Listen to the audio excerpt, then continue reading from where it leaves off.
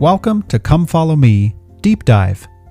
This podcast takes a chapter-by-chapter approach to the scriptures that are assigned by the Come Follow Me curriculum of the Church of Jesus Christ of Latter-day Saints. My name is Barry Hillam, and I hope that this podcast will be a benefit to you. Please consider sharing it with family and friends and submitting a review on iTunes. In each episode, you will hear introductory remarks, a short flyover summary of the scriptural chapter in question, followed by a verse-by-verse reading that is supplemented with commentary from parallel passages of Scripture and from modern-day prophets. You might consider adjusting the playback speed in your favorite podcast player. With that, I'm glad you're with me. Let's get started.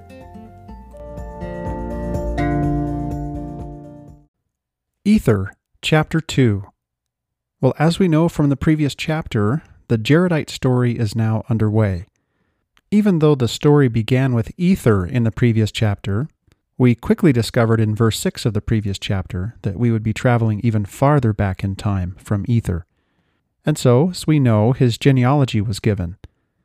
So as readers, we were transported even further back in time, at least 29 generations back from Ether, and probably more, because right at the beginning of that genealogy it says that Ether was a descendant of Coriantor, not the son of. So again, that genealogy took us all the way back to the Tower of Babel incident, and we were introduced to Jared and his brother. Well, this created a very interesting tie-in into the Genesis account of the Tower of Babel. Just as Lehi's story, when we read the very beginning of his exile, ties into the Babylonian captivity and the story of Zedekiah. This Tower of Babel incident in Genesis chapter 11, verses 1 through 9, reads as follows, "And the whole earth was of one language and of one speech. And it came to pass, as they journeyed from the east, that they found a plain in the land of Shinar, and they dwelt there. And they said one to another, Go to, let us make brick, and burn them thoroughly. And they had brick for stone, and slime they had for mortar. And they said, Go to, let us build us a city and a tower, whose top may reach unto heaven. And let us make us a name, lest we be scattered abroad upon the face of the whole earth. And the Lord came down to see the city and the tower, which the children of men builded. And the Lord said, Behold, the people is one, and they have all one language, and this they begin to do. And now nothing will be restrained from them, which they have imagined to do. Go to, let us go down, and there confound their language, that they may not understand one another's speech. So the Lord scattered them abroad from thence upon the face of all the earth, and they left off to build the city. Therefore is the name of it called Babel, because the Lord did there confound the language of all the earth, and from thence did the Lord scatter them abroad upon the face of all the earth." And again, that's Genesis chapter 11, verses 1 through 9. We can see at the very end of that passage what the two consequences were for the building of this tower, that the people's language was confounded and that they were scattered. Well, as we might recall, these are the two consequences that the brother of Jared prayed over at the end of the previous chapter. And he did this at Jared's behest. The consequence of these prayers, and it was 3 prayers actually, was that the Lord said that he would not confound the language of Jared and his brother and his families. And then after the second prayer, the Lord said he would not confound the language of their friends. Then, as we can recall, the second consequence of this Tower of Babel incident is addressed by the brother of Jared in prayer. And that has to do with the scattering of the people. Jared introduced us to the notion that if he and his people were to be scattered, perhaps they could be led, as he said in verse 38, to a land which is choice above all the earth. So that's a desire that Jared had. Whether there was some scriptural precedent for this desire, we don't know. But everything that we're about to read in the book of Ether spins out of this desire, and the brother of Jared's request of the Lord, as we read in verse 39, according to that which had been spoken by the mouth of Jared. Well, as we know from the previous chapter, the Lord did tell the brother of Jared that he would grant this desire to him and his people, and he told them to gather in a valley which was northward. It's at the beginning of this chapter then, in Ether chapter 2, where this story commences. We find that this valley is named. It's named Nimrod after the mighty hunter. That's another Genesis tie-in, actually, because Nimrod is also named in the book of Genesis. So now as chapter 2 begins of the book of Ether, this ancient narrative, this ancient exile narrative is well underway, and we find the Jaredites in the valley of Nimrod, and they're ready to begin their journey. As with all exile narratives, this journey will end in the attainment of a promised land. Moroni, as editor, will explain that the promised land in this instance is a place where whatsoever nation shall possess it shall be free from bondage and from captivity and from all other nations under heaven, as verse 12 will tell us. This ancient exile narrative, then, with its attainment of the promised land, as with all other exile stories in the Book of Mormon and in Scripture more broadly, is of course a type of our own exile narrative. We too, estranged from God, as wanderers in the strange land of mortality, as Alma once put it, we too long for our promised land. It too is a land that we attain unto by entering into covenants with God. It's a land that can only be arrived at after an arduous journey. But at our journey's end, at the time when we are able to enter into the rest of the Lord, we will discover not only that the journey was thoroughly worth it, because now it's possible for us in this place to be given all that the Father hath, but we will know then, just as we should know now, that the only way to this promised land is through the way, the Son of God, who described himself as the way, the truth, and the life. He is our mediator in this journey. He is our high priest of good things to come, as Elder Holland has described him. And just as the brother of Jared shows us in this chapter, in his appeals to the Lord for help with how to breathe, how to steer, and how to find light, we can approach the Father in prayer, in the name of his Son, our mediator, and appeal to him for help with the proximate problems of our day. Well, Ether chapter 2 is composed of 25 verses. It begins in the valley of Nimrod, the valley that in the previous chapter was described as a valley to the north, and then it ends with the brother of Jared's exchange with the Lord. And that same exchange will carry us into the next chapter. The first section, then, of Ether chapter 2 can be found in verses 1 through 3. This is where we see Jared and his people gathering in the valley of Nimrod. They're fulfilling the Lord's wishes in this respect. He told them that he would meet them there. This valley, Nimrod, is named after this mighty hunter, who obviously was known for his ability to acquire food. And that's the task of these people. We read some very interesting ways in which they acquire food and carry food with them in this section, so we'll come back to that. In verses 4 through 8, and in keeping with the Lord's promise that he would meet his people there in the valley of Nimrod, he speaks with the brother of Jared. At this point, he tells them that he's going to lead them from Nimrod, and he does so. He leads them from this valley into the wilderness, and then later onto the promised land. It's a little bit hard to tell whether this section is forecasting or summarizing the entire journey to the promised land, or if it is its own smaller journey in and of itself that involved its own watercraft.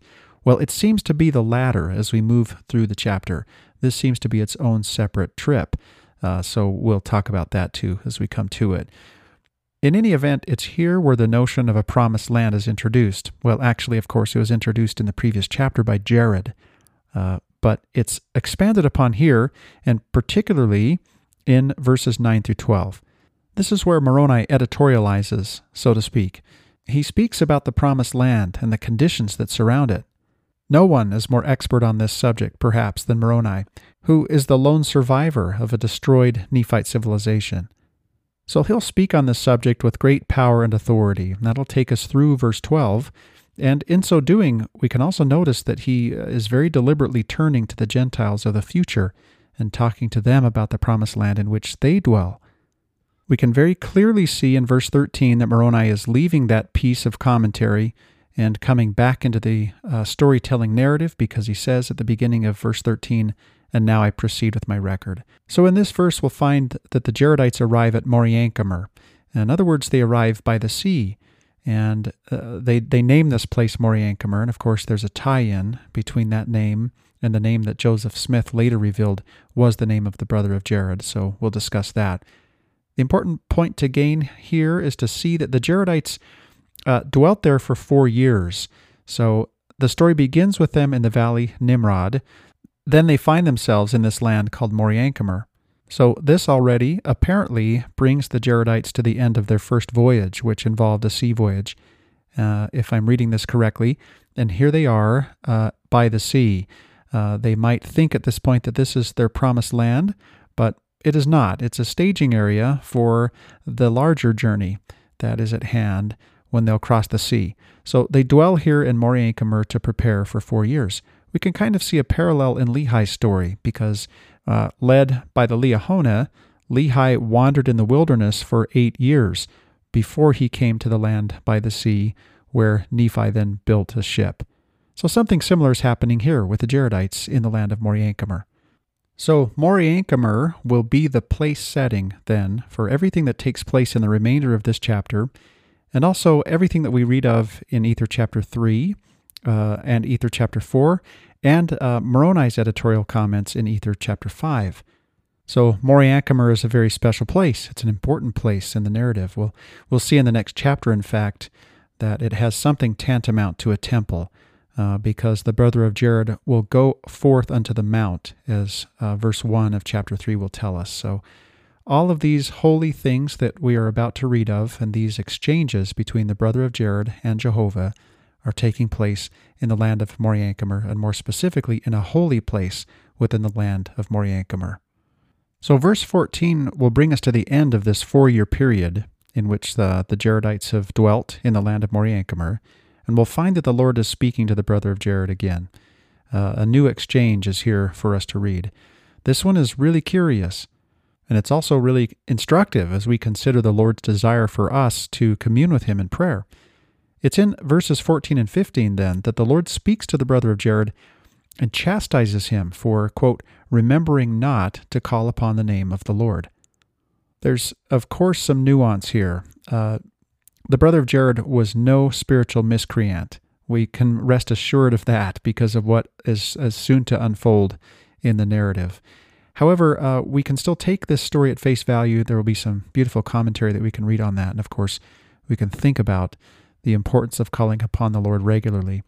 So coming into verses 16 and 17, the Lord will direct the Jaredites at this point to build barges like the previous ones. So this is when it becomes clear that the previous mention of a sea voyage was not simply a forecasting of the voyage which is to come that begins in Ether chapter 6, but it was a separate preliminary voyage that took the people from the valley of Nimrod to this place by the sea, the land of Moriancumer. So the Jaredites are now faced with the very daunting task of crossing the sea. This is the thing that lies between them as they are in this staging area of Moriancumer and the promised land. So their method of transport will be barges, and the Lord will say in verse 16, to work and build after the manner of barges which ye have hitherto built. So again, this is the second instance of having built barges. The brother of Jared then knows from experience, as do his people, that there are 3 main problems with these barges, and he will bring these problems to the Lord. Again, these are problems that the people would have known experientially. They're expressed in verses 18 and 19. The brother of Jared will say to the Lord in verse 19, in them there is no light. And then he will say, and whither shall we steer? And then finally he will say to the Lord, and we can only imagine his trepidation, having just been chastised for not calling upon the Lord, bringing something that seems almost like a complaint to him when we consider that they had already traveled in barges that must have lacked these qualities. He says to the Lord, for in them we cannot breathe, save it is the air which is in them, therefore we shall perish. Well, in the remaining verses of this chapter, then, the Lord will address these concerns. He'll do it by directly answering the way in which the brother of Jared and his people will breathe. He answers this question in verses 20 and 21. Then he will also directly answer the way in which they'll steer the barges in verse 24, explaining that the winds have gone forth out of my mouth, and also the rains and the floods have I sent forth, and so he will use these elements to direct them along not only the surface of the water, but interestingly underneath the surface of the water as well. But as to the brother of Jared's third concern, the way in which they'll have light in these barges, the Lord does not provide a direct answer. Instead, the Lord asks the brother of Jared what he would propose. He says in verse 25, the final verse in this chapter, what will ye that I should prepare for you, that ye may have light when ye are swallowed up in the depths of the sea? So, of course, this is a very interesting pattern And we'll read a lot of commentary about why the Lord addresses the brother of Jared's concern in this way, and the way in which it relates to our appeals to him as we try to solve the problems that we encounter, of course, in our exile journey. And it's a critical question, of course, of how do we find light to guide us. We'll read with great interest of the way in which this unfolds then as we move into Ether chapter 3, and we'll learn much about faith and about prayer from the solution that the brother of Jared brings to the Lord, and it will be rich with symbolic meaning as well. Well, with that flyover summary and structural view established, let's go back now to verse 1 of Ether chapter 2 and begin a reading. Remembering, of course, that at the end of the previous chapter, the Lord told Jared, through his brother, that he should gather his people in a valley. He said in verse 42, "And when thou hast done this, thou shalt go at the head of them down into the valley which is northward, and there will I meet thee." So that's the context for the opening verse of chapter 2. Verse 1, "And it came to pass that Jared and his brother and their families, and also the friends of Jared and his brother and their families," so remember that it was their families and their friends of Jared and his brother who were not confounded, "went down into the valley which was northward." So again, this is in keeping with the Lord's instructions that we just read in verse 42 of the previous chapter. "And the name of the valley was Nimrod, being called after the mighty hunter, with their flocks which they had gathered together, male and female of every kind." So as we go back and think about this Tower of Babel incident, we can imagine that this would have been a time of great chaos. The language of the people was confounded to such a degree that they couldn't communicate with each other. And then there was this great scattering that takes place after the Tower of Babel. So a time of great chaos, yet there's something very orderly happening here with Jared and his brother, their families and their friends. Something very different is coming out of this for these specific people. I think this can tell us that in times of ostensible chaos in the world around us, that for the Lord's people, something very different can be happening in the face of this chaos. There can be great order. So that's what's happening here. The Jaredites are keeping their language, they're not confounded, and in the midst of the scattering that's happening around them, they are focused on gathering. Now, we'll read about the manner of the gathering in the Valley of Nimrod and the way in which they sustained themselves. We read at the end here of verse 1 that they sustained themselves with their flocks and that they gathered flocks male and female of every kind.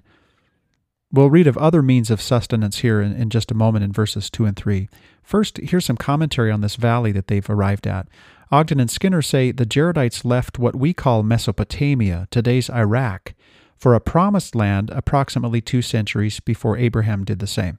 So they're divining this because, of course, the tie-in with the Tower of Babel incident, and all available evidence suggests that the Tower of Babel was in today's Iraq. So they did this. They left for a promised land approximately 2 centuries before Abraham did the same. So this exile pattern, again, is just throughout Scripture. The Lord also guided Moses and the Israelites, the Nephites, and the Latter-day Saints to promised lands. Nimrod was a renowned character who had established Babylon, Erech, Akkad, and Nineveh in ancient Mesopotamia, according to tradition. Very interesting information on Nimrod there from Ogden and Skinner. Hugh Nibley has written, "The name Nimrod evoked strong feelings among the ancients and was usually associated with rebellion.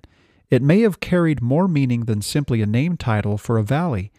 Nimrod, who founded the kingdom of Babel, had established false priesthood and false kingship in the earth in imitation of God's rule and made all men to sin." So, while Ogden and Skinner are saying that Nimrod was associated widely in ancient Mesopotamia, according to tradition, was associated widely with the establishment of great cities and civilizations, his name, according to Nibley, was a pejorative. Nibley is saying that Nimrod was a name that was associated with rebellion. Perhaps he was the leader of the movement that brought the wrath of God down upon the people, as they, no doubt in a manifestation of the great and abominable church that's described by Nephi in vision, no doubt in a manifestation of that, engaged in counterfeit priesthood rituals and purporting to be able to save men through them. Thomas R. Valletta provides us with a different view of this time when the Jaredites arrived in Nimrod. He says the name of this valley may have been a stark reminder to the Jaredites that they, like all of God's children entering mortality, were strangers and sojourners in a dark and dreary world. Their trek through this valley of Nimrod might well have been a time of testing for them. If so, it can stand as a pattern of a similar temptation and trial the Savior experienced after being in the wilderness following his baptism. The record does not give us much detail concerning this part of their journey, except that it was a time of hard work, gathering, and preparation. So that's from Valletta's piece called Jared and His Brother that can be found in Nyman and Tate's Book of Mormon commentary. We read from that a little bit in the previous chapter, and that's a nice segue then into what's coming here in verses 2 and 3 as we consider the hard work and preparation that the people engaged in as they were in the valley of Nimrod. So verse 2, and they did also lay snares. It says also because we just read of the way in which they gathered their flocks, remember. So they did also lay snares and catch fowls of the air, and they did also prepare a vessel in which they did carry with them the fish of the waters. So for keeping track, the people had flocks. They also caught birds that they could eat, and they even had some sort of a vessel in which they could carry fish. So these are their food sources as they prepare in Nimrod for the next leg of their journey. If we're to use modern-day language for what they did, Ogden and Skinner point out that as the Jaredites contemplated and prepared for their journey, they remarkably created an aquarium and small aviaries. That seems to be what they're doing. And then this goes even further in verse 3. Very interestingly, it says, and they did also carry with them deseret, which by interpretation is a honeybee. And thus they did carry with them swarms of bees, and all manner of that which was upon the face of the land, seeds of every kind. So we've covered flocks, we've covered birds, we've covered fish, now we've covered insects, and then we find that they also carry seeds with them. Why they would carry bees with them kind of boggles the modern mind, because of course the noxious nature of traveling with bees. We can only imagine what that would have been like for them, but this must be the degree to which they prized the honey that they got from the bees, and also perhaps the way in which they helped to pollinate. In this sense, I think we can see a very interesting order in what is being presented to us, and the bees seem to be a bridge between the domain of the animals listed and the plants, or the seeds that are listed. Hugh Nibley has written, by all odds, the most interesting and attractive passenger in Jared's company is Deseret, the honeybee. The word Deseret, we are told, by interpretation is a honeybee, the word plainly coming from the Jaredite language, since Ether or Moroni must interpret it. Now, it is a remarkable coincidence that the word Deseret, or something very close to it, enjoyed a position of ritual prominence among the founders of the classical Egyptian civilization, who associated it very closely with the symbol of the bee. That same association, of course, carries into the founding of the state of Utah. Brigham Young had an affinity for the concept of Deseret. Well, now as we come into verse 4, we would expect the Lord to meet the people there in the valley of Nimrod, as he said he would in the previous chapter. So now we find him speaking to the brother of Jared. Verse 4, and it came to pass that when they had come down into the valley of Nimrod, the Lord came down and talked with the brother of Jared. And he was in a cloud, and the brother of Jared saw him not. So the Lord promised to meet them there, and this is the way in which he does so. Verse 5, and it came to pass that the Lord commanded them that they should go forth into the wilderness, yea, into that quarter where there never had man been. And it came to pass that the Lord did go before them, and did talk with them as he stood in a cloud, and gave directions whither they should travel. So that certainly reminds us of the idea of a cloud by day and a pillar by night when we think about how the children of Israel were led along in the Sinai Peninsula. We can also see that they were given directions whither they should travel, which is similar language to the language of the Liahona in Lehi's story. When we consider the cloud that the Lord was in, that word is used in very interesting ways in other parts of Scripture. We can think about the cloud of witnesses spoken of in the book of Hebrews. At other times we read of a cloud of darkness. An example of this is when Lehi and Nephi were found preaching in the land of Nephi. We read of this in Helaman chapter 5.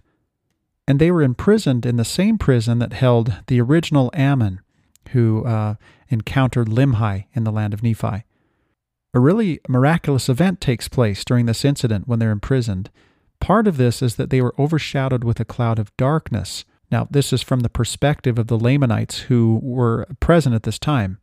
And all of this is unfolding before them as Lehi and Nephi stand as though they're in fire and they're not burned, and the earth shakes and they hear a voice from the heavens.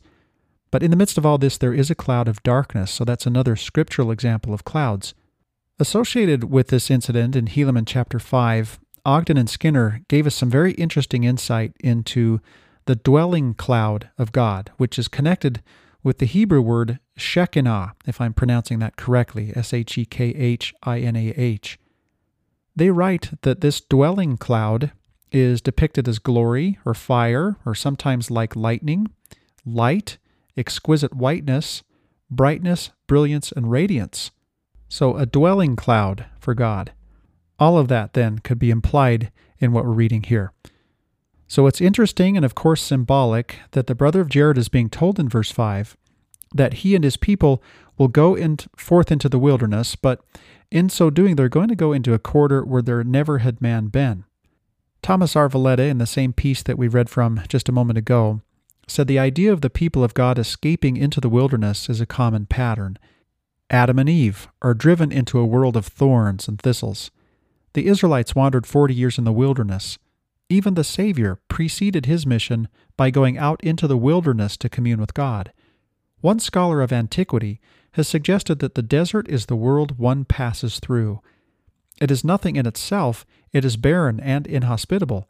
It is not meant for people to remain in. One travels through the wilderness as one travels through time.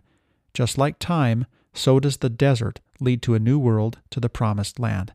So in these stories, I think Valletta is saying that the desert is the medium of exile. That's certainly true in Moses' story, and it's very, very interestingly true in the modern story of the Latter-day Saints as well. It's true in this instance, and we know without a doubt that Lehi lived in the desert as well. But this other writer that Valletta is quoting from, named Weinreb, he doesn't provide his first name, but the piece is called Roots of the Bible. He is likening this desert medium to the medium of time, which I think is really insightful. There's a wonderful statement by Elder Neely Maxwell when he likens this exile narrative to our own lives and the way in which we are wanderers in a strange land. And he says that this strange land really is time. This is a quote by Elder Maxwell that I hold particularly dear. He says, "Time is clearly not our natural dimension. Thus it is that we are never really at home in time." And think, of course, how this relates to the desert that we're reading about here. But then Elder Maxwell goes on to explain why we're not at home in time. He says, "Alternatively, we find ourselves wishing to hasten the passage of time or to hold back the dawn. We can do neither, of course, but whereas the fish is at home in water, we are clearly not at home in time, because we belong to eternity." Now, coming back to this expression about the Jaredites going into a place where there never had man been, Hugh Nibley has written this: "In our studies of ether, we overlooked one significant expression that deserves notice. When the human race had defiled the earth with sin," and of course that's what happened in the Tower of Babel incident, "the righteous brother of Jared was ordered to move out and establish a righteous foundation in the earth. His people were not saints. They were just not quite as bad as the others. But the specific instructions to Jared were to go with his people into that quarter where there never had man been." Some years ago, H. Gressman, says Nibley, in examining the tradition of the great natural catastrophe and moral overthrow in the time of the Tower of Babel, and of course that's when our Jaredite migration takes place, came across the ancient concept found among the Hebrews that when the earth was defiled by men, it was necessary for those whom God would preserve from the general destruction that they be sent into some undefiled part of the earth, which could only be, as Gressman's sources have it, a land of the beyond, where no members of the human race had as yet inhabited. This is exactly the sense of God's instructions to the brother of Jared. Well, now as we come into verse 6, we go into a piece of narrative that describes a journey across the waters, and we kind of wonder if what's happening here is that it's a summary of what is to come, and then that summary is unpacked through the remainder of the narrative, so that there's just one journey. But this notion is dispelled later in the chapter when the Lord speaks to Jared, and basically tells him to build barges for the second time. So verse 6 says, "And it came to pass that they did travel in the wilderness, and did build barges, in which they did cross many waters, being directed continually by the hand of the Lord." Verse 7, "And the Lord would not suffer that they should stop beyond the sea in the wilderness, but he would that they should come forth even unto the land of promise, which was choice above all other lands, which the Lord God had preserved for a righteous people." So this seems to be saying that they have completed that journey, but that journey is not enough. They're not going to stop there. They're going to keep going into the land of promise. This undefiled place, as Nibley has explained, where people have never lived, but also this place that is bounded by covenant, that Moroni is about to explain. Hugh Nibley has also written in his book, Since Cumorah, God does not rejoice in the suffering of his children, and in his kindness has set aside places where those qualified to be happy could enjoy happiness even in this life. He leadeth away the righteous into precious lands, as Nephi said in 1 Nephi chapter 17, verse 38, where the hand of providence pours blessings upon them in almost embarrassing abundance. And he's referencing Jacob chapter 2, verse 13 there. Those who come to the land of promise come by invitation. There shall none come into this land, save they shall be brought by the hand of the Lord. And 2 Nephi chapter 1, verse 6 says that. Hence, says Nibley, they are expected to behave themselves. So now, since the Lord has told the brother of Jared that this first journey wasn't enough, and by the way, there probably was a journey, there clearly was, a journey that took them into the valley of Nimrod, that this journey is not enough either, that has, as we'll soon learn, brought them to the land of Moriancumer, because they are still to be led to a land of promise. So this takes us into verse 8, and then we'll, after that, go into Moroni's commentary on the land of promise. So verse 8 says, "And he had sworn in his wrath unto the brother of Jared, that whoso should possess this land of promise, from that time henceforth and forever, should serve him, the true and only God, or they should be swept off when the fullness of his wrath should come upon them." So that's already a great encapsulation of the covenant promise that's connected with the land that we have read throughout Mormon's abridgments of the large plates of Nephi, and of course, this sub-thesis that even Lehi introduced to us in the small plates of the book of Nephi. This idea that inasmuch as ye shall keep the commandments, ye shall prosper in the land, and if you do not, you'll be cut off from the presence of the Lord. So that same thing is found here in the story. Well, with his editorial license, this abridger, this editor, Moroni, he is deciding here that he's going to pause the story and he's going to comment on this land of promise. And so this is what we find in verses 9 through 12. And there will be lots of interesting associated commentary with this. So we can remember as we move into verse 9 that we have read numerous iterations of this land of promise story and concept throughout the Book of Mormon. Now, Moroni, as the final record keeper of the Book of Mormon, has the task of bringing this home to us for the very final time, this concept home. So, verse 9, "And now we can behold the decrees of God concerning this land." So again, Moroni is pausing here in his storytelling narrative, and in these 4 verses, he's going to talk specifically about this land of promise. That it is a land of promise, and whatsoever nation shall possess it shall serve God, or they shall be swept off when the fullness of his wrath shall come upon them. So sometimes when we use the word promise, we speak of someone who is promising, or a prospect that is promising. So lest we think that this is a land that is promising, and that is true, there's something more going on here. This is a land that is bound by conditions. This is a conditional prosperity that can be enjoyed in this land. It's a land of covenant. It's a land of promise. It's a land of conditions. So that's what Moroni means by a land of promise. Then again saying, whatsoever nation shall possess it shall serve God. So those are the conditions of the promise. Or they shall be swept off when the fullness of his wrath shall come upon them. So how far into the future would that be? How long can the inhabitants of this land live in iniquity before the fullness of wrath comes? Well, Moroni answers that here. And the fullness of his wrath cometh upon them when they are ripened in iniquity. So this is a new element that's added to this promised land narrative, this sub-thesis that Lehi first gave us at the beginning of the small plates of Nephi, that was carried through the small plates by those record keepers, and then that Mormon continually reminded us of as he went through his abridgment of the large plates of Nephi. Here's a new element that says that the fullness of his wrath cometh upon them when they are ripened in iniquity. So previously we have read that inasmuch as you will not keep my commandments, ye shall be cut off from the Lord's presence. Well, what's the timing of that?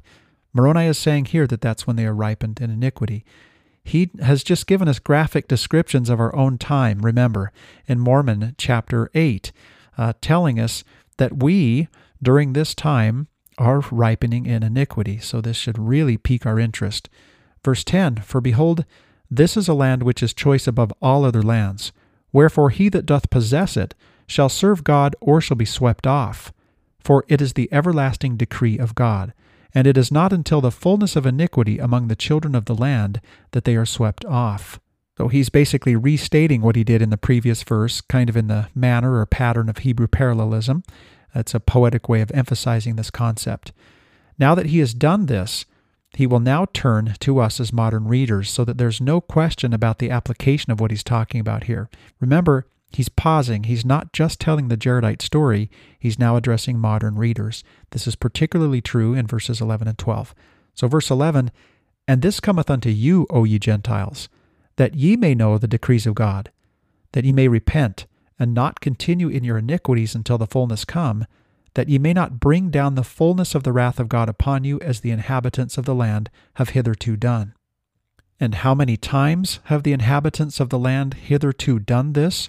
Well, according to the record that we've read so far, once, the Nephites, in Mormon chapter 6. But as Moroni is about to show us, it's twice. The Jaredite story will also end in destruction in this land.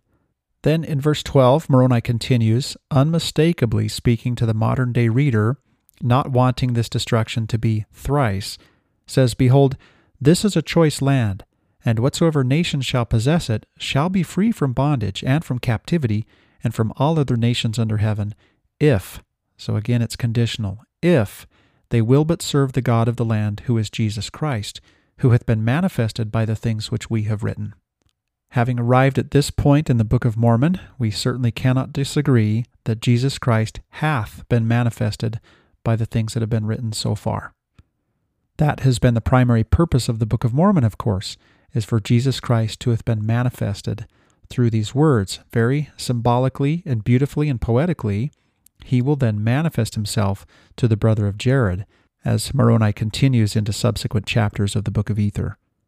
Well, for a few moments here, let's read some commentary that discusses this land of promise, the nature of this land, the boundaries of this land, and the conditions that surround it, this everlasting decree that we read of in verse 10. So first this from President Gordon B. Hinckley.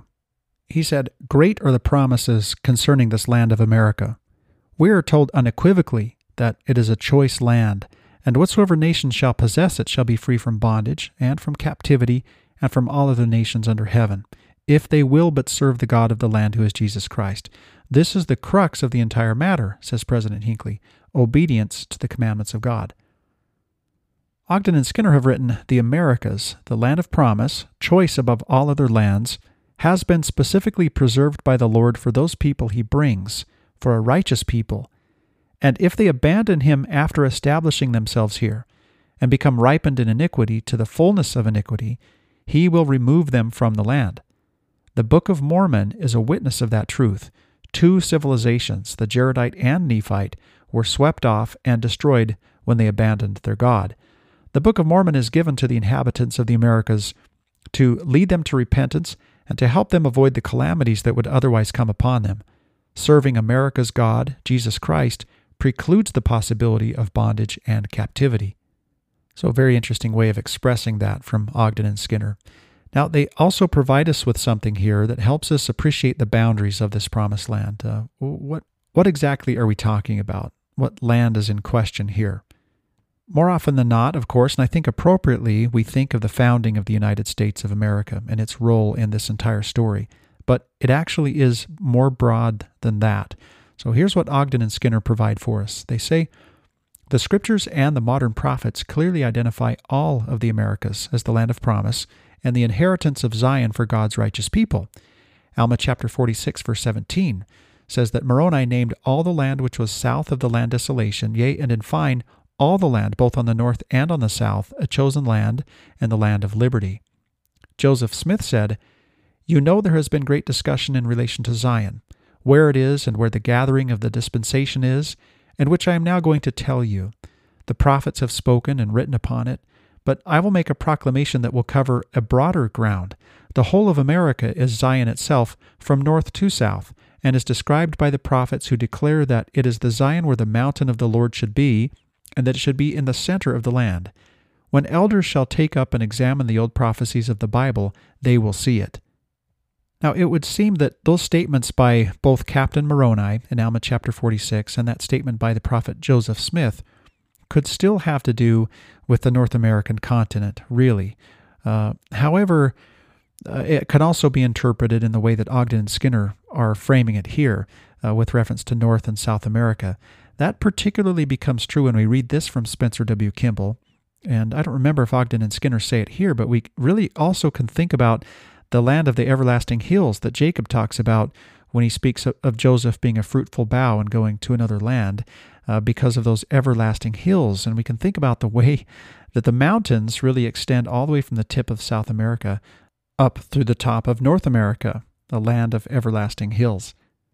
So as Ogden and Skinner continue here, President Spencer W. Kimball, then a member of the Quorum of the 12, at a meeting held in Guatemala City in the 16th of November in 1952, offered a prayer in Spanish. Very interestingly, President Nelson has that same propensity to use the gift of tongues and to speak in other languages whenever possible.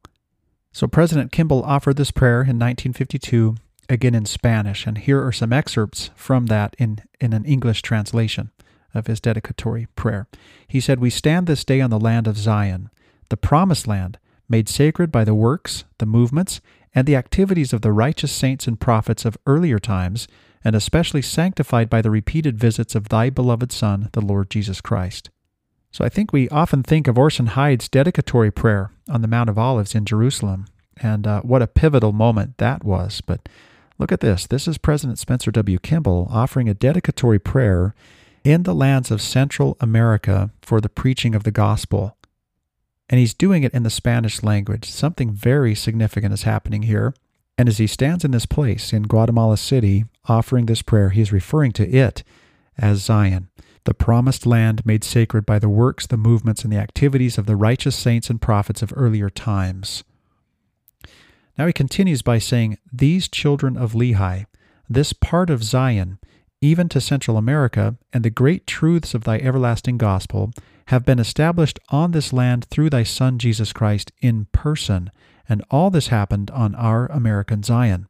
Thy Spirit has touched these Central American countries, and we ask that the seed of Lehi in these Central American countries, and the Gentiles among them, may see and hear and understand, and have the courage and fortitude to accept and live the exalting program of thy divine gospel, that this great people may be converted and be healed." So really an incredible thing that's happening here in this prayer by President Kimball. The circumstances are quite incredible. It's something to consider in and of itself, but it's used here in this context to show that there are prophets who have declared that it's not just the North American continent that is this land of promise that's discussed in the Book of Mormon. Elder Bruce R. McConkie once said, "The Book of Mormon contains a record of God's dealings with the ancient inhabitants of the Americas," plural. Elder Joseph B. Worthland said, "Joseph became the birthright son in the house of Israel and received an inheritance in the lands of the Americas." Again, plural lands. Elder Mark E. Peterson once wrote, "If the modern nations of the Americas will repent and serve the Lord, great blessings will be theirs. For the prophet has said, 'This is a choice land, and whatsoever nation shall possess it shall be free from bondage and from captivity, and from all other nations under heaven, if they will but serve the God of the land, who is Jesus Christ.'"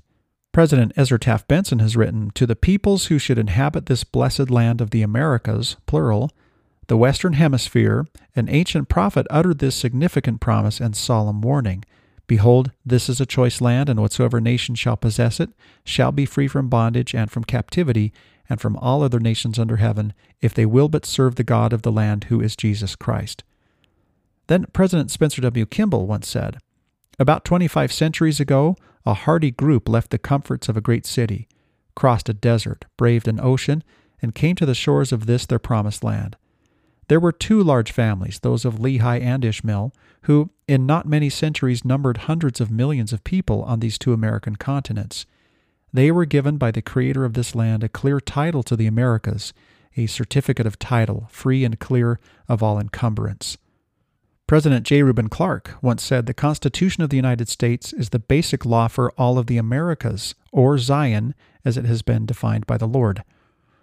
Clearly, if the people of this land, this whole land of America, all of it, must serve Jesus Christ, the God of the land, or be swept off, and this is the very gist of all and every blessing promised for, and every judgment uttered against this land, then God must so provide that men in all the Americas should serve him.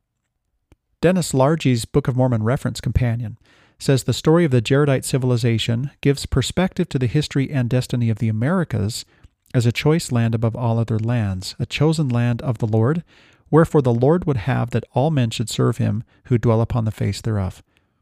And finally, the Encyclopedia of Mormonism, edited, of course, by Daniel Ludlow, says several doctrines taught within the Book of Ether are greatly valued among Latter-day Saints, namely that prosperity in the Promised Land, the Americas, is conditioned on serving the God of the land who is Jesus Christ. The Book of Mormon peoples, including the family of Lehi and the Jaredites, were given a promised land in the hemisphere now called the Americas, on condition of keeping God's commandments. Now, before moving back into the narrative, let's look at two more pieces of commentary that really focus on the conditional nature of the prosperity that the Lord's people can enjoy in this promised land. First, this from Joseph B. Wirthlin. He said, "The Lord has reserved this land as the place for the restoration of his church. For this land to achieve its full potential, its citizens must remain rooted firmly in the principles that made it great. The enemies of God are attacking the core foundations of this land. The Lord's law for this land is declared in the Book of Mormon, where we read that this land is a land of promise, that whatsoever nation shall possess it shall serve God or they shall be swept off. The only power strong enough to withstand a fullness of iniquity is the fullness of the gospel of Jesus Christ." So a very interesting comparison there made by Elder Wirthlin between this phrase of Moroni's, the fullness of iniquity, and the fullness of the gospel of Jesus Christ, the only possible countervailing force to that. Michael Middleton has written in his contribution to Nyman and Tate's Book of Mormon volume, called Gatherings in the Last Days, has said, "In many instances where wickedness prevails, the Lord covenants with the righteous and guides them to a land of promise where their inheritance includes the opportunity and responsibility to build Zion. Their land of promise is not taken away until they reject the promise of Zion and are fully ripened in their iniquity. Possession of a land of promise is always predicated upon hearkening to the voice of the Lord and serving the God of the land who is Jesus Christ. Before they arrived in the promised land, the Lord revealed to both the Nephites and the Jaredites the blessings and correlative responsibilities associated with being gathered to the promised land. Expressing his thoughts upon the land that he would soon give to the Jaredites, the Lord's warning is forcefully redundant. 3 times in 4 verses, he repeats a vital couplet concerning the American continents. First, this is a choice land of promise. Second, the inhabitants will be swept off if they become fully ripened in iniquity. So I think that's a great ending summary by Middleton of what it is that we've just taken in this interjection by Moroni. This critical statement and subthesis that has been a thread throughout the entire Book of Mormon, which has sometimes been referred to as a land covenant or a collective land covenant, has been developed upon so carefully and beautifully and, interestingly, redundantly by Moroni in this section. So now as we come to verse 13, he's going to return back to the narrative, so his interjection is done. So he says, "And now I proceed with my record. For behold, it came to pass that the Lord did bring Jared and his brethren forth, even to that great sea which divideth the lands. And as they came to the sea, they pitched their tents, and they called the name of the place Moriancumer, and they dwelt in tents upon the seashore for the space of 4 years. So they traveled to Moriancumer after a sea journey in barges. And once they arrived, they dwelt there for 4 years. So to keep track of what's happened so far, the Tower of Babel incident occurs. Jared and his brother approach the Lord and says, "Please scatter us in an orderly manner and don't confound our language. The Lord obliges and says, I'll meet you in the valley of Nimrod. So they travel to Nimrod, they gather there, and they get ready for another journey. That other journey involves a sea voyage. They take that sea voyage from Nimrod to this new place that's at the seashore, and it's called Moriancumer, and they live there in tents for 4 years. All of this then is a prelude to what it is that's about to happen that is of a very spiritual nature for the next several chapters until Jared and his people leave Moriancumer in Ether chapter 6. We can guess, of course, that Moriancumer is named after the brother of Jared. And here's some commentary that supports that idea, and it will review the story that we read in the previous chapter about the naming of the brother of Jared, but it's worth reviewing here. And we'll do that by reading from Sidney B. Sperry in his Book of Mormon Compendium. He writes, The Lord finally brought Jared and his brethren safely to the shores of the great sea, which divideth the lands. Here they pitched their tents and named the place Moriancumer, inasmuch as it was quite customary in ancient times, even now at times for that matter, to name a place after the name of the most prominent individual who helped settle it. We may rightly guess that the name of the brother of Jared was Moriancumer. In connection with the name Moriancumer, Elder George Reynolds relates the following interesting incident. While residing in Kirtland, Elder Reynolds Cahoon had a son born to him. One day when President Joseph Smith was passing by his door, he called the prophet in and asked him to bless and name the baby. Joseph did so and gave the boy the name of Mahonri Moriancumer. When he had finished the blessing, he laid the child on the bed, and turning to Elder Cahoon, he said, The name I have given your son is the name of the brother of Jared. The Lord has just shown or revealed it to me. Elder William F. Cahoon, who was standing near, heard the prophet make this statement to his father, and this was the first time of the name of the brother of Jared was known to the church in this dispensation. So that, of course, is a popular and an intriguing story in our lore. But Sperry is pointing out here that Moriancumer is named in the text, and it would make sense that it was named after the founder of this place, which would have been the brother of Jared. So what we will do now as we come into verse 14 is to depart from the storytelling narrative. It's much like reading 1 Nephi, when we get the actual account of their journey only in certain chapters, and then other chapters contain discourse or spiritual exchanges of some sort or dialogues. That's what's happening here. So we have now established, just to review, that the Jaredites have left the area of the Tower of Babel. They went to the Valley of Nimrod. Then they came to Moriancumer. This will be the place setting then for everything that is about to take place. And then of course, more specifically in the next chapter, the place setting will be the mount within Moriancumer. So now with this place setting established, let's begin to read about the brother of Jared's interactions with the Lord. Verse 14, And it came to pass at the end of 4 years that the Lord came again unto the brother of Jared, and stood in a cloud and talked with him. And for the space of 3 hours did the Lord talk with the brother of Jared, and chastened him, because he remembered not to call upon the name of the Lord. Now, we know exactly how to track 3 hours with modern-day timepieces. I don't know exactly how the record keeper here knew that it was 3 hours, but for some reason that's an important thing to note in the text, an important detail that's, I think, really curious. As I mentioned in the flyover summary, I don't think it's right to think of the brother of Jared as a spiritual miscreant. He had great spiritual stature, so perhaps there's something else going on here. Perhaps it's the way in which he prayed, or perhaps it's the fact that he hadn't gone to the mount as often as he should. What can't be disputed here is that the Lord did chasten him because he remembered not to call upon his name. The Book of Mormon Institute manual says that in modern revelation the Lord taught, Whom I love I also chasten, that their sins may be forgiven. For with the chastisement I prepare a way for their deliverance in all things out of temptation, which I have loved you. That's Doctrine and Covenants, section 95, verse 1. Elder Jeffrey R. Holland of the Quorum of the 12 Apostles commented on the strength of character it takes to endure chastening. He said, It is difficult to imagine what a 3-hour rebuke from the Lord might be like. But the brother of Jared endured it. With immediate repentance and prayer, this prophet again sought guidance for the journey they had been assigned and those who were to pursue it. God accepted his repentance and lovingly gave further direction for their crucial mission. I personally have to wonder if chastisement is the record keeper's chosen word here for something broader that was happening for the brother of Jared that is consistent with the way in which the Lord took other prophets into the visionary realm and spoke to them and made them aware of their nothingness. This certainly happened to Moses. This is just my own conjecture and my own notion, but I do wonder if that's the case. Coming back to the idea of the Lord chastening whom he loves, Elder Maxwell has said, "The Lord is truly there to chastise those whom he loves, including the spiritually preeminent. The brother of Jared for too long had failed to pray. Even the good can become careless without the Lord's being there to chasten. Later, the chastened brother of Jared saw Christ." So here's how the brother of Jared responds to this chastening. Not with any defensiveness that we can see, not with any rebellion that we can see, but he simply repented, showing us, of course, that when we're chastened, either by circumstance or by someone's words, that we can choose to rewrite the rules or we can choose to repent. We always have those two paths that lie before us, and clearly the brother of Jared took the latter path, or as President Monson said towards the end of his ministry, that it is better to choose the harder right.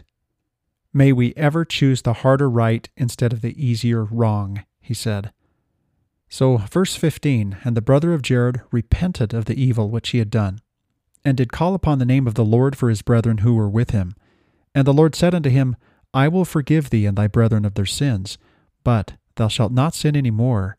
For ye shall remember that my spirit will not always strive with man. Wherefore, if ye will sin until ye are fully ripe, ye shall be cut off from the presence of the Lord. And these are my thoughts upon the land which I shall give you for your inheritance, for it shall be a land choice above all other lands." So this can certainly be taken individually, this idea that my spirit will not always strive with man. And that, of course, is true in an individual sense. And as President Nelson has said, that a testimony is a perishable commodity. But the Lord is clearly speaking in the collective sense, coming back to this idea of a promised land and it being choice above all other lands, and that if collectively these people sin until they're fully ripe, they'll be cut off. So it could also be that the brother of Jared is being chastised for not leading the people collectively to call upon God in the way that they should have during this 4-year period that they lived in tents in the land of Moriancumer. In any event, once again, we can see the brother of Jared's meekness in his response to the Lord's chastising voice. Ogden and Skinner have said, "Imagine being chastised by the Lord for 3 hours." Of course, that echoes what Elder Holland had said earlier. The brother of Jared had failed to call upon the Lord to prepare for a manifestation. Again, I'm suggesting perhaps there's a collective component to this as well. Doctrine and Covenants, section 93, verse 1, notes that every soul who forsaketh his sins and cometh unto me, and calleth on my name, and obeyeth my voice, and keepeth my commandments, shall see my face and know that I am. That was about to happen to the brother of Jared, and he had seriously neglected his preparation for it. Neglecting that spiritual preparation according to the Lord was a sin. As President Spencer W. Kimball once urged the saints, "We have paused on some plateaus long enough. Let us resume our journey forward." Humility and meekness are surely hallmarks of the brother of Jared. To accept chastening requires both, and chastening itself is required by the Lord. "For all those who will not endure chastening but deny me cannot be sanctified," says Doctrine and Covenants, section 101, verse 5. The Lord's chastening is done out of profound love for us, to help us be better, to raise us to celestial heights, to make us worthy heirs of our heavenly parents. As the Apostle Paul wrote, "For whom the Lord loveth, he chasteneth, and scourgeth every child whom he receiveth. If ye endure chastening, God dealeth with you as children, for what child is he whom the Father chasteneth not?" Here's an expansion of Elder Jeffrey R. Holland's statement when he was earlier quoted by the Book of Mormon Institute manual, where he says, "In the dispersion from the Tower of Babel, the people of Jared arrived at that great sea which divideth the lands, where they pitched their tents, awaiting further revelation about crossing the mighty ocean. For 4 years they awaited divine direction, but apparently they waited too casually, without supplication and exertion. Then came this remarkable encounter." So notice here that Elder Holland is also putting forward this notion that it was the people generally who had not called upon God, and the brother of Jared represents them as their prophet as he goes before the Lord, and so the Lord is chastening a people here. But be that as it may, Elder Holland continues by saying, "It is difficult to imagine what a 3-hour rebuke from the Lord might be like. But the brother of Jared endured it. With immediate repentance and prayer, this prophet again sought guidance for the journey they had been assigned, and those who were to pursue it. God accepted his repentance and lovingly gave further direction for their crucial mission. So perhaps if we were to fill in some details here, we can think about how pleased Lehi and his family were to finally be at the seashore after their 8 years of wandering. These people undoubtedly would have been pleased to be in a state of relative comfort after their arduous sea journey that brought them to Moriankamer, just like Lehi's arduous journey that brought him to the seashore. And so when they were then faced with the task of preparing for yet another journey, because the Lord does intimate this, and the text intimates it earlier, saying that they still have to make their way to the promised land, we can imagine that the people may have resisted this, and they also may have become comfortable enough in this new place where they dwelt in tents that they weren't enthused about moving on. All of this perhaps could have played in to their tendency to not call upon the Lord appropriately during this time. So now that the Lord has spoken to the brother of Jared in this way, he is now going to introduce the brother of Jared essentially to his new leg of the journey. He's going to direct him to build barges like the previous ones that they built in verse 6, and they will do so according to the instructions of the Lord. So verse 16 says, "And the Lord said, 'Go to work and build.'" So there too is the antidote for the problem that the people have been suffering, presumably. These people, who led by the brother of Jared, who are not appropriately calling upon the Lord. It's to go to work and build. So that's instructive. He says, "After the manner of barges which ye have hitherto built." That tells us unequivocally then that there were barges in a previous instance and there was a previous sea voyage. "And it came to pass that the brother of Jared did go to work, and also his brethren, and built barges after the manner which they had built, according to the instructions of the Lord. And they were small, and they were light upon the water, even like unto the lightness of a fowl upon the water." So if they don't have the barges that they previously had, then they must have journeyed by land after arriving from their previous sea voyage. So it's necessary for them to do this again, to build barges again, and we're going to talk in a few moments about the problems that these previous barges must have had. We're learning here, though, about their characteristics, that they were light upon the water, even the lightness of a fowl. Verse 17, "And they were built after a manner, that they were exceedingly tight, even that they would hold water like unto a dish. And the bottom thereof was tight like unto a dish, and the sides thereof were tight like unto a dish.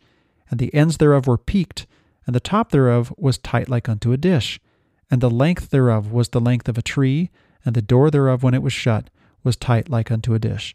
Very interesting and beautiful ancient language coming to the fore here, describing something that would still, by modern standards, be very beautifully built. Noah, of course, was instructed as to how to build his ark in very curious ways, and he was to do it after the manner that the Lord taught him. And Nephi was instructed to build something not after the manner of men, but in the way that the Lord taught him to do. So the same thing is happening here, and there's of course a pattern there as well, in the way that we should build our lives and our environments that we travel in from day to day in a similar manner, a way that is of the Lord and not of the world.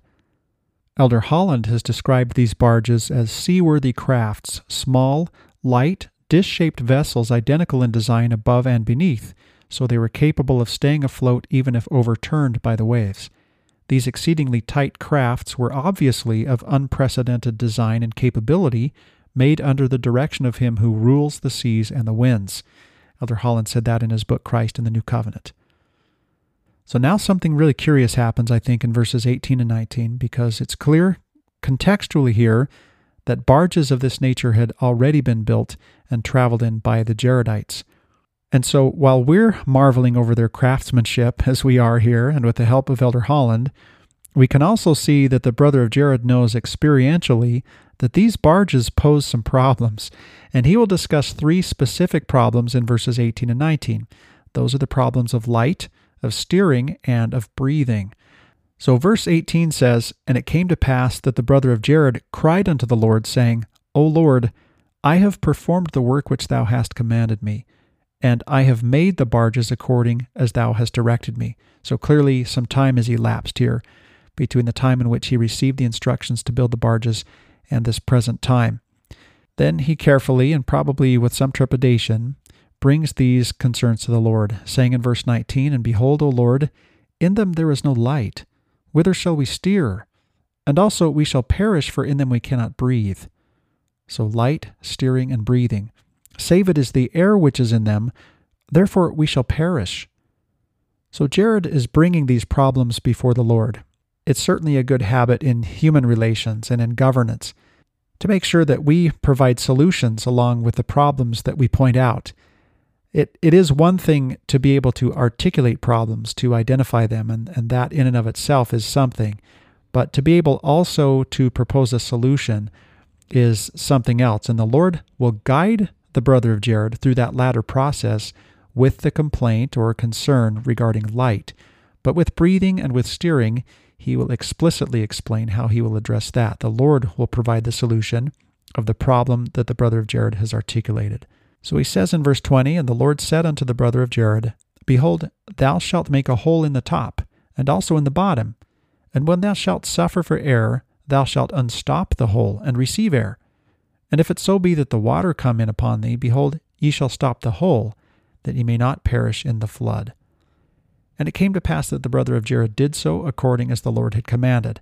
So this kind of fuels our imagination as we think about the way that these vessels were apparently similar on the bottom and on the top, and that they, for want of air, could conceivably unstop the hole and discover that water is rushing in, so then they would very quickly stop the hole.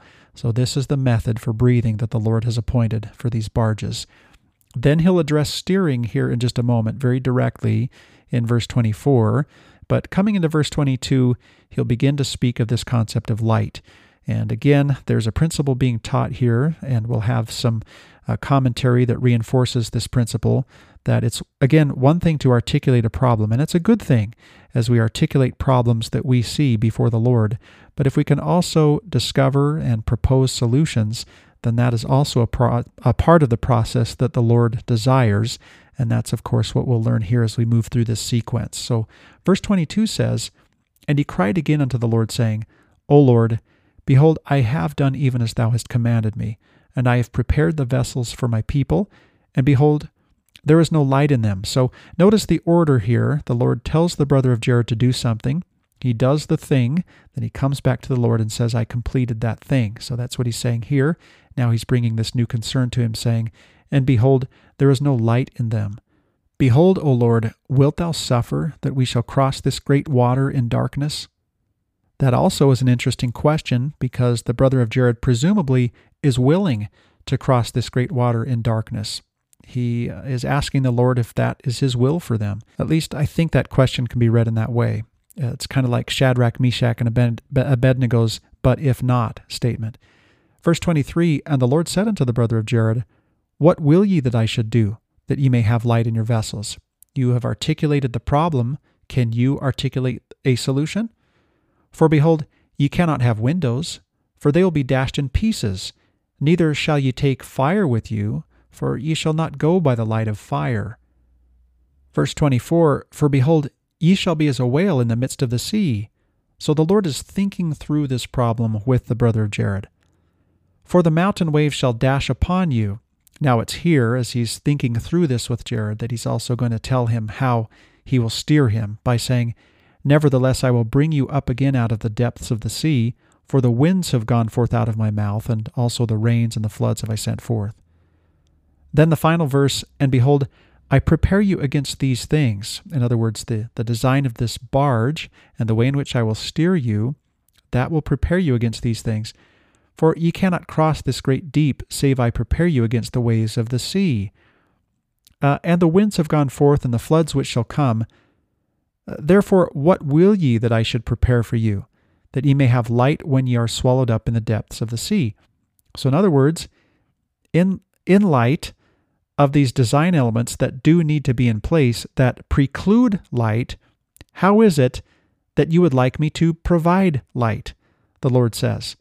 So he wants the brother of Jared then to propose a solution. And of course, this is the segue that will bring us into Ether chapter 3.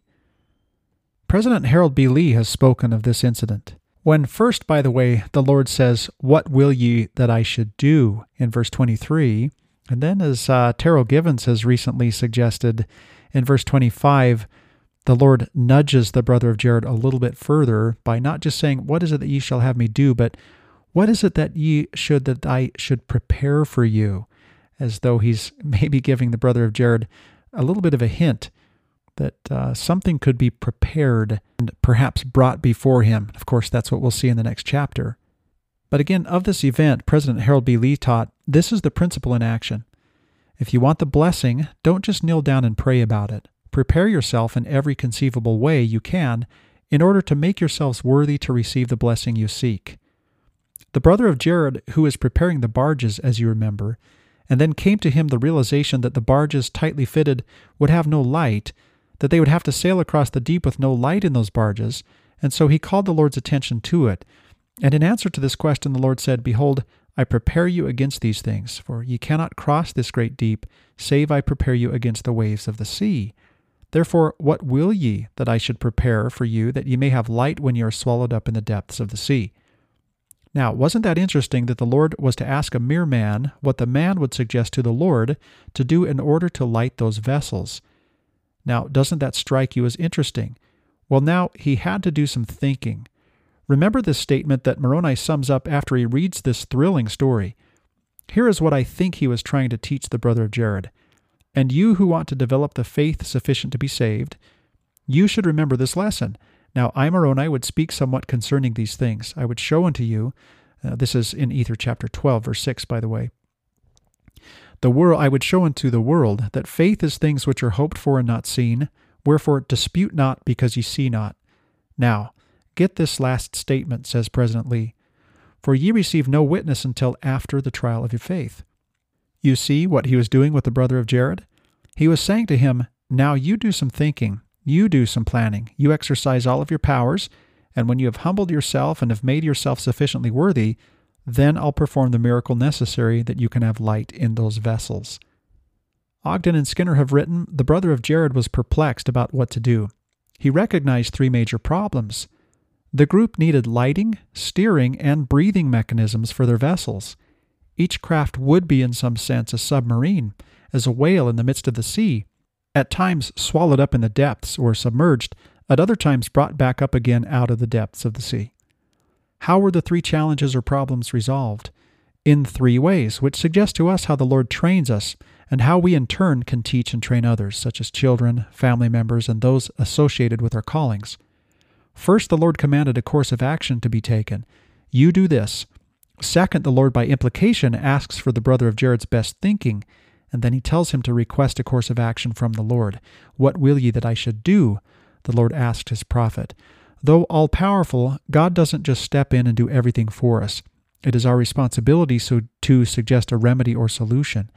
There is no waste of divine energy. What man can do, man must do. Then God steps in to help. Finally, the Lord says in effect, trust me, I will do such and such. As the Lord knew, boats were not the only kind of vessels to be concerned about in this situation. People are vessels as well, as we know.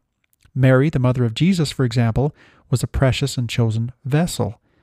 And so are Heavenly Father's other children. Leaders and teachers are charged with helping to fill those vessels with light.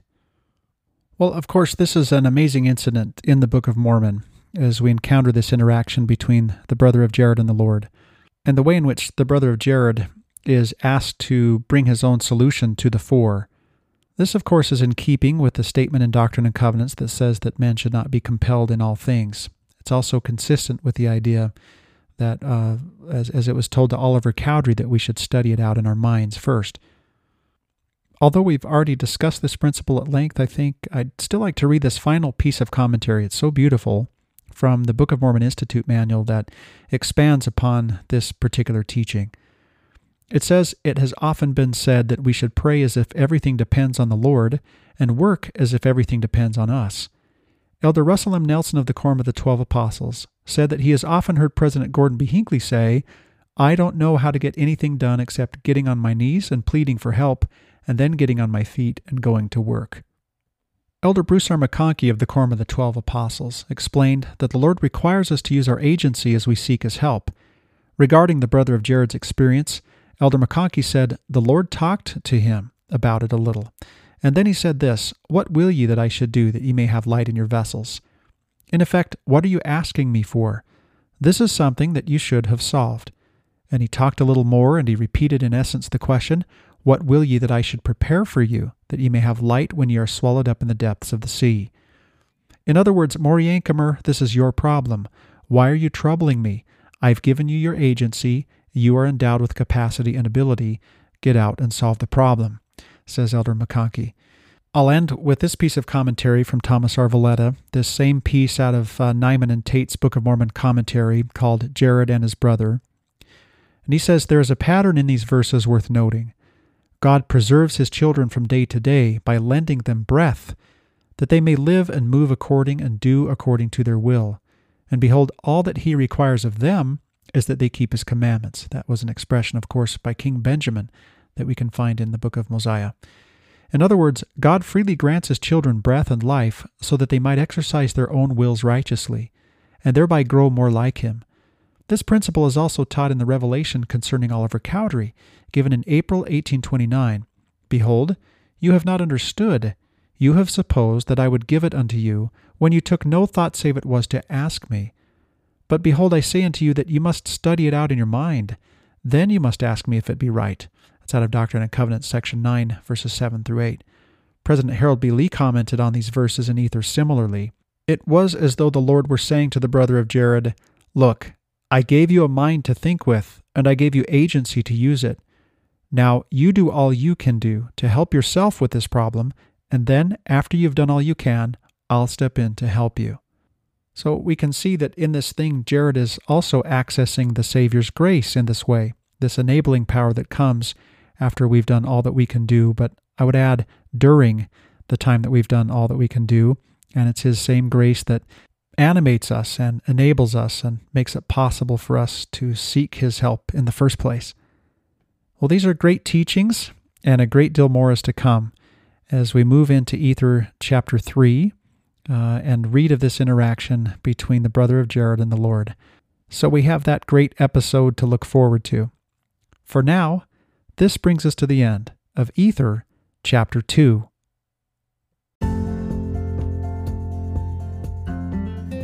Thank you for listening to Come Follow Me Deep Dive. This podcast has recently reached 100,000 listens and has been heard in many parts of the world. I love hearing from you. If you have the time to reach out to me, as many of you have, to share episodes on social media, and to write a review on iTunes, you will greatly help my efforts to get this podcast to even more listeners and help them in their experience with the Come Follow Me curriculum. I want to acknowledge the resources that have helped me prepare this and previous episodes of this podcast. The Book of Mormon Institute Manual, Kelly Ogden and Andrew Skinner's verse-by-verse commentary on the Book of Mormon, and the revised edition of Thomas R. Valletta's Book of Mormon Study Guide have provided me with rich and insightful commentary. Introductions, chapter analyses, and sectional divisions are my own. Parallel passages of Scripture, as well as general conference addresses that come to mind, also play a prominent role in this podcast, as do my own thoughts and writings. For them, and any errors that you find in them, I, of course, am solely responsible. I hope that this podcast has had the effect of drawing you to the scriptural text. A text that is endlessly rich with detail and generously adorned with truths that help us navigate through our own exile story and mortality.